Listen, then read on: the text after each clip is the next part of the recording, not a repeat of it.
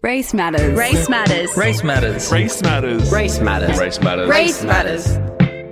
Race matters.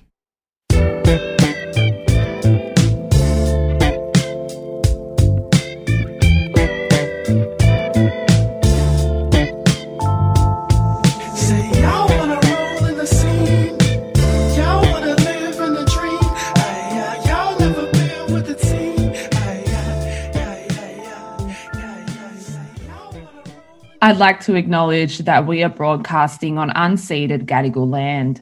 This land has been in the hands of generations of Gadigal custodians for thousands of years before us, and it will continue to be in their hands long after us.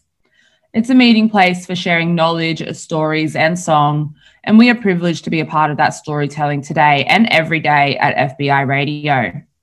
I pay my respects to Gadigal elders, past and present. We're broadcasting from Redfern right now, the birthplace of Black theatre in this country and a site for resistance and resilience for First Nations peoples. You're listening to Race Matters. This is a show made by people of colour, speaking with people of colour about the ways we understand and value our racial identities. I'm Sarah Khan. And I'm Darren Lasagas, and it's been a minute since we've been together on air here on FBI and on Race Matters. How many weeks has it been? Like 3? I feel more.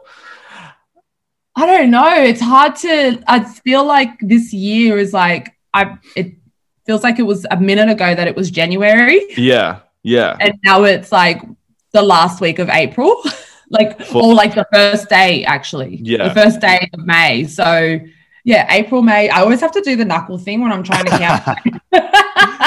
Like if it's the 31 days or 30 days in the month. Yeah. But yeah, it's been a minute. I think for our listeners, it's always important to remember that with a show like this, there's always going to be moments where we do need to kind of take space, and we do need to have a moment to fill our own cups up and put some energy into ourselves, so that, you know, this show can be what it needs to be. Yeah, look, I'm not going to lie. A lot of life stuff has happened. Yeah.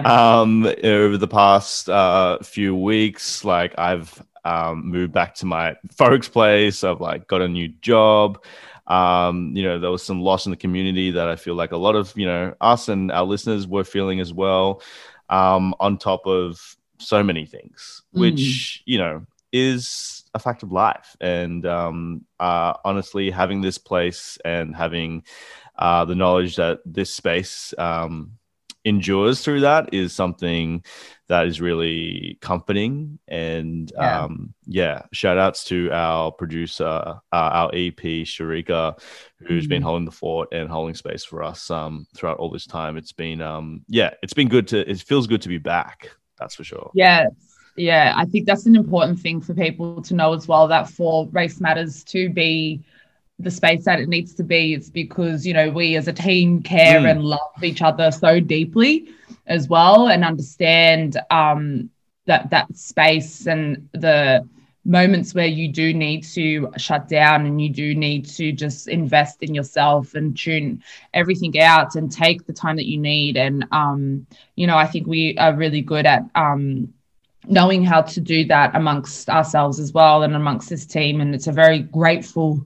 That's why it's just like, for me, Race Matters is just always going to be a dream situation, a dream dynamic for me. It's why it's why we still do this. And so, if you can understand that as an audience person, when you listen to shows that you really like and you wonder how they do it, it's like, well, because we care for each other outside of this as well.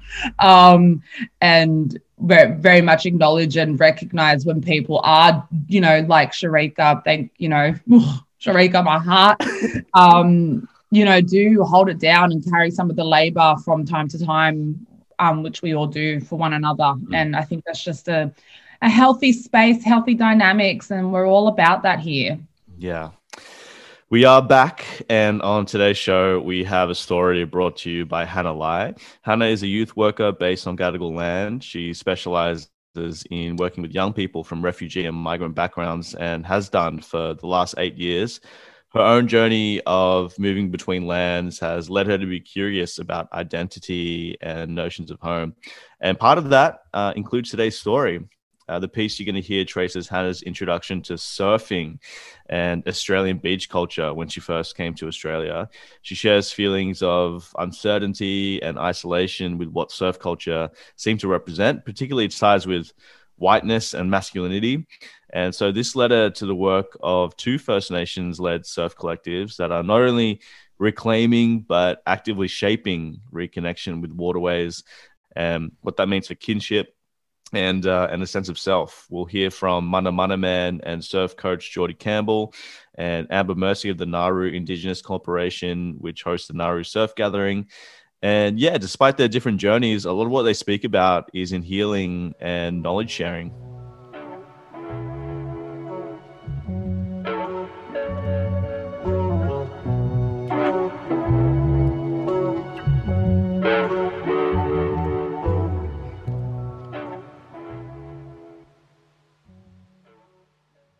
It doesn't matter how bad the surf was. Like, they go for a surf, they get in the ocean, and you come out just feeling better.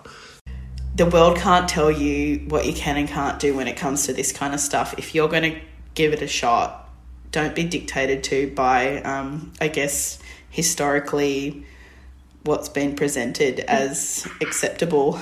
Surfing is for everybody. That was Geordie and Amber.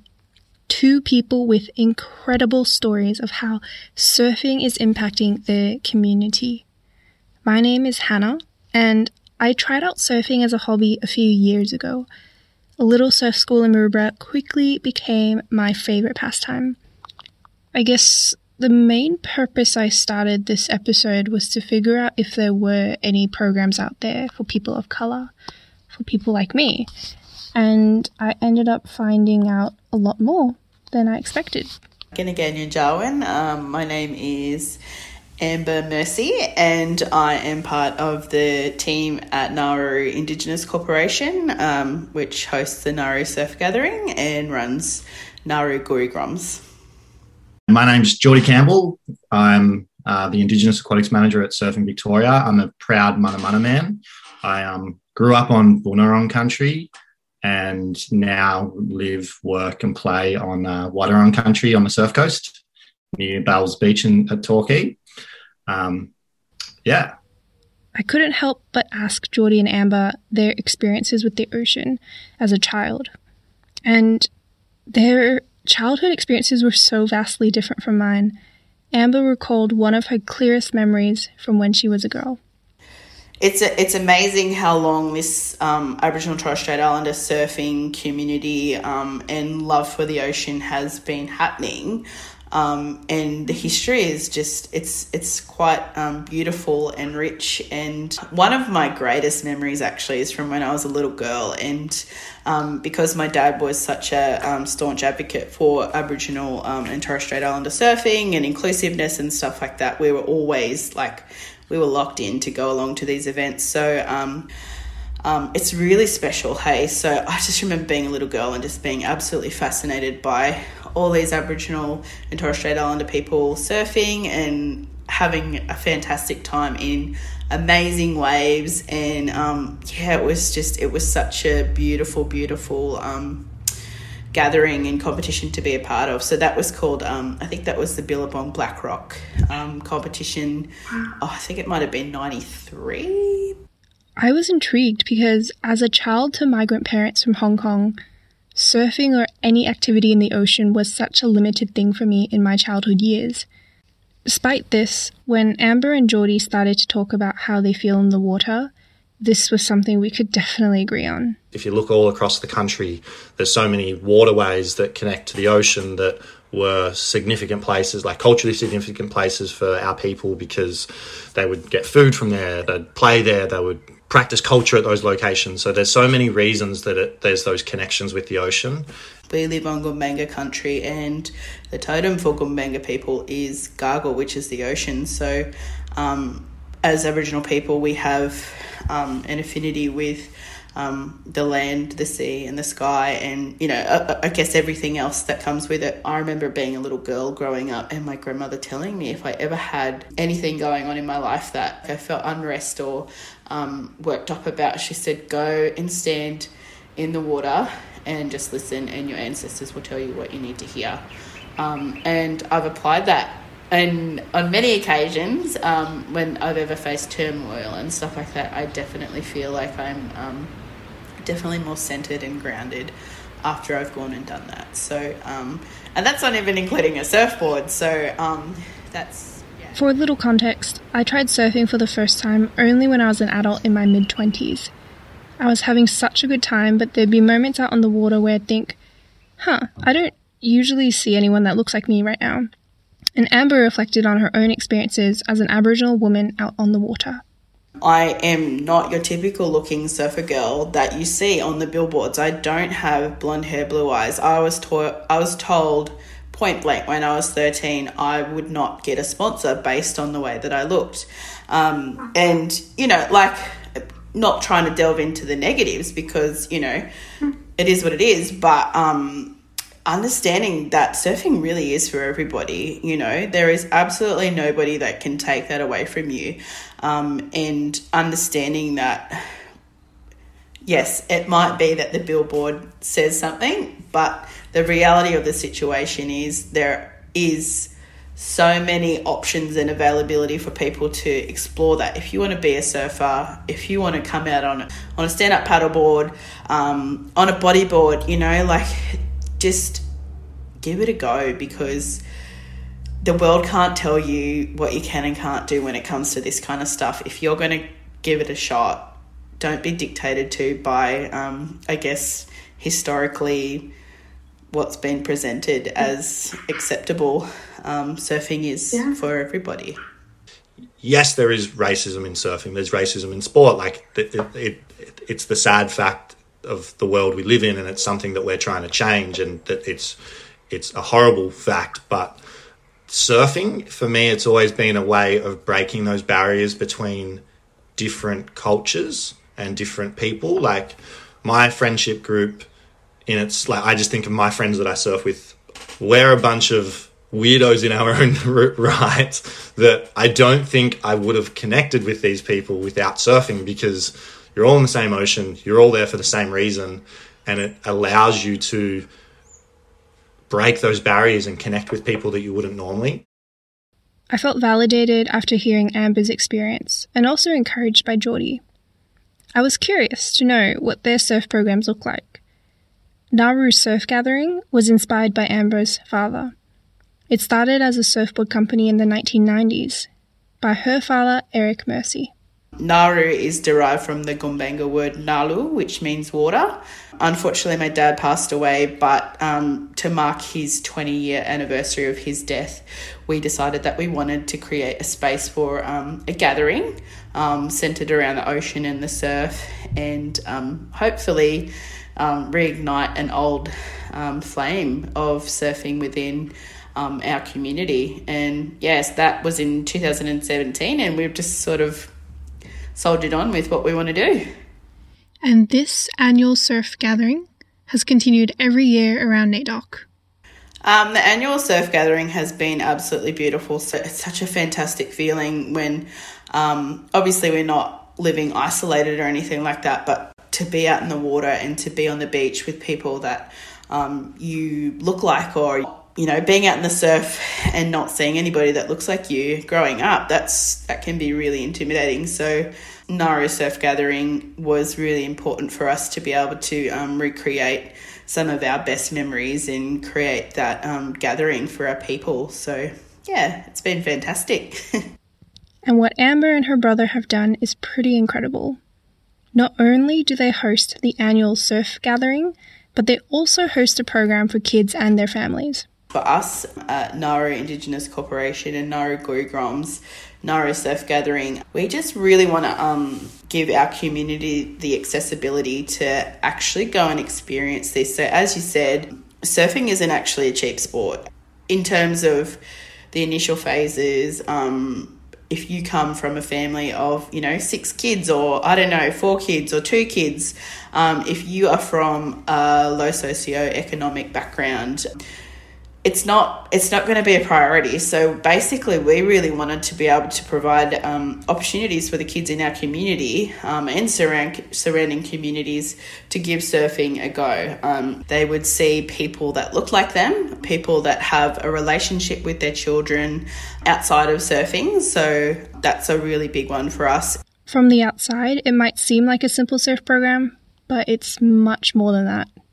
At the end of the day, people have to understand that this is a program that really delves deeper into well-being, it delves into connection, it delves into identity, it delves into purpose. It's not just surfing. And I think that that's really important for our kids to see as well. You want to grow up and you want to do this, or you want to do that, or you want to go to uni, or you want to be a surf instructor. Like, okay, cool. Like, that's an option as well. Yes. Geordie Campbell works at Surfing Victoria as the Indigenous Aquatics Officer, but he first became involved as a teenager when he participated in the Victorian Indigenous surf titles thanks to an invitation from his English teacher. So I think I was 17 when I first got involved in that event. So I was good friends with Craig Clark, who was at the time Surfing Victoria's head judge, and he was my English teacher at school actually, and he found out I was Indigenous and was like, George, like, you should go do this event. Like, I think you'd love it. I think you'd get a lot out of it. So he got me to come along to the event, and I suppose the rest is history. I went on to sort of just love the program. So I became a mentor, helped out as much as I could. I just loved giving back to the sport that had given me so much, and giving back to my people was the best way I could see to do that. And they've had the Indigenous surfing program for 24 years now. He reflected on the humble beginnings of the program. It started off as just the Victorian Indigenous titles, where it's a gathering of people from across the state to come. So I think it was about 20 to 30 Indigenous people, particularly in that southwest, that came along to it. And from that, 23 years ago, the event's now grown into an event that's anywhere from 100 to 150 participants that come down to the beach to surf, and they're from all across the state, as far as like the far east, the far west of Victoria, and even a lot of inland people as well come. And then there'll be another 100 to 150 aunties, uncles, elders coming along to cheer on their kids and just be a part of it, and be a part of a really inclusive, safe space for our people to gather as a people, enjoy surfing, and really celebrate our culture in the ocean. By the way, the Victorian Indigenous titles that Geordie just described, he's won that 12 times. Surfing Victoria also hosts the annual nationwide competition, the Australian Indigenous Surf Titles at Bells Beach. He shares that it's not just a surf competition for him. The original idea behind it was just getting the best Indigenous surfers to Bells to surf amazing waves, and showcase all the amazing Indigenous talent that there is in surfing. But the event kind of very quickly grew from just an event about, one, showcasing Indigenous talent, but also it's nowadays, I consider it, and we all consider it, as a modern day gathering of Indigenous people from around the country. We get to get together, we get to share stories, we get to learn from each other and help each other develop their own programs that are running around the country. So there's all these different communities around the country are starting to do their own programs very similar to ours. You're just a big family down there. So it's this amazing event where we all get to come together and share our stories and try and make a better world for our people. Geordie goes around the state delivering surfing and stand-up paddleboarding programs. Surfing Victoria also goes inland to reach different communities. He spoke about the importance of seeing people that look like you in the water. I know if I don't connect with whoever's delivering a program, whether it's in a cultural way or however it is, it's very hard to see yourself in that person. So the way I look at it is we use strong Indigenous people as our mentors for these programs, and the kids can look up to this person and see themselves in that person. I think that's always been the biggest success behind our programs, is co-designing everything with those communities. Whether it's myself as an Indigenous man that runs these programs, or just using those local heroes to help drive these programs. Because like you said, like the ocean and the water can be quite a scary place, and at least if we can make people comfortable in their own skin with their own people, then at least that's one step in the right directions. And then you need to work on the water safety side of stuff and making them a little bit more comfortable in the ocean. Similar to Amber, Geordie said it's so much more than a surf program. It goes deeper into well-being. And when we bring these young people, these young Indigenous people and these elder Indigenous people, these whole communities to the ocean, you can see that connection straight away. Like as soon as these kids and people get in the water, like as soon as they dive under a wave, like you can see like it just washing off all the issues they have on land, and it gives them that time, I suppose, like time away from it all, which is so important. Like anyone that's been through a traumatic experience or has a traumatic life, like to have that hour in the water, that day down the beach, whatever it is, to escape from that world that they live in is so important. So it doesn't matter how bad the surf was, like they go for a surf, they get in the ocean, and you come out just feeling better. So there you have it. Some incredible surf programs for Aboriginal and Torres Strait Islander communities. Geordie also mentioned some other surf programs around New South Wales. There's the La Perouse Board Riders Club, which is in Sydney, in La Perouse. Like they're doing amazing things with their young ones. Up north at Fingal, there's like the Jurukide surf culture program, which is teaching people about culture and surfing. And then like on the south coast, I know there's a few little programs going on down there. So even though there were some incredible surf programs happening around the country, it didn't seem like there was something specifically for migrants. And though Geordie was working with some migrant communities, it was down in Victoria. And I couldn't really find anything specifically here on Gadigal land, where I live. So I figured it's up to us as people of colour to carve out our own space. If you're wondering, how do I even get started surfing? Even Amber, who has surfed in competitions, needs to psych herself up sometimes. Regardless of how intimidated or self-conscious I am, I go, all right, let's go, let's do this. And, you know, in saying that, I'm not a typical looking surfer girl.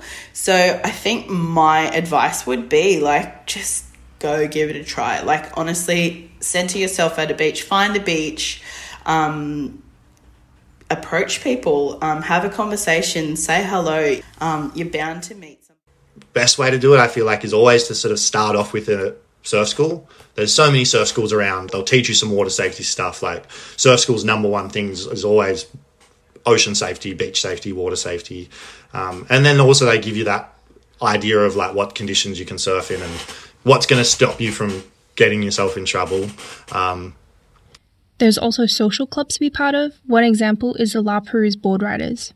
I know so many people that have like joined board riders clubs thinking like, oh, it's going to be this really like exclusive club that no one wants you to be involved in. But it's like I was saying about like getting in the ocean. As soon as you join that club, like everyone's like, oh, you're one of us. Like you want to be involved in this community.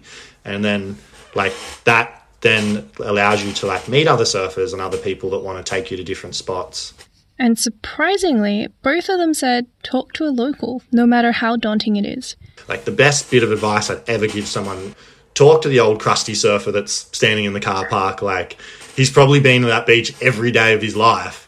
And once you break through that barrier of like, they look like they don't want you there, they'll tell you like where not to go, where the rocks are, there's no one that knows their beach better than a surfer. So they're there every single day, all day. So if you ask them questions, they'll love to tell you and love to help you. So I go down to my local beach and there's the people that are regularly there every morning, like without a shadow of a doubt, you know that there's a table of knowledge of old boys that are, they're going to go to the beach at 8 o'clock every day on the dot.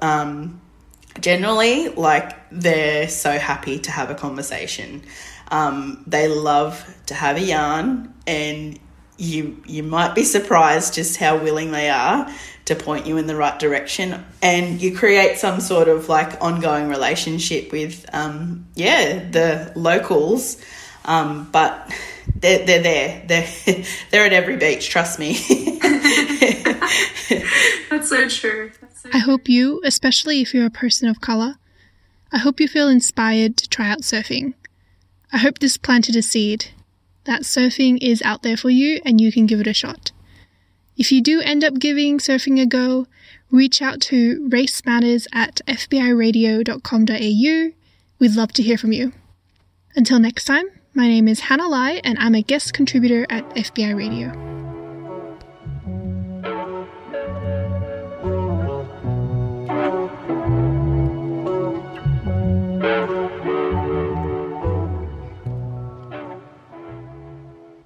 Race matters. Race matters. Race matters. Race matters. Race matters. Race matters. Race matters. Race matters. Race matters.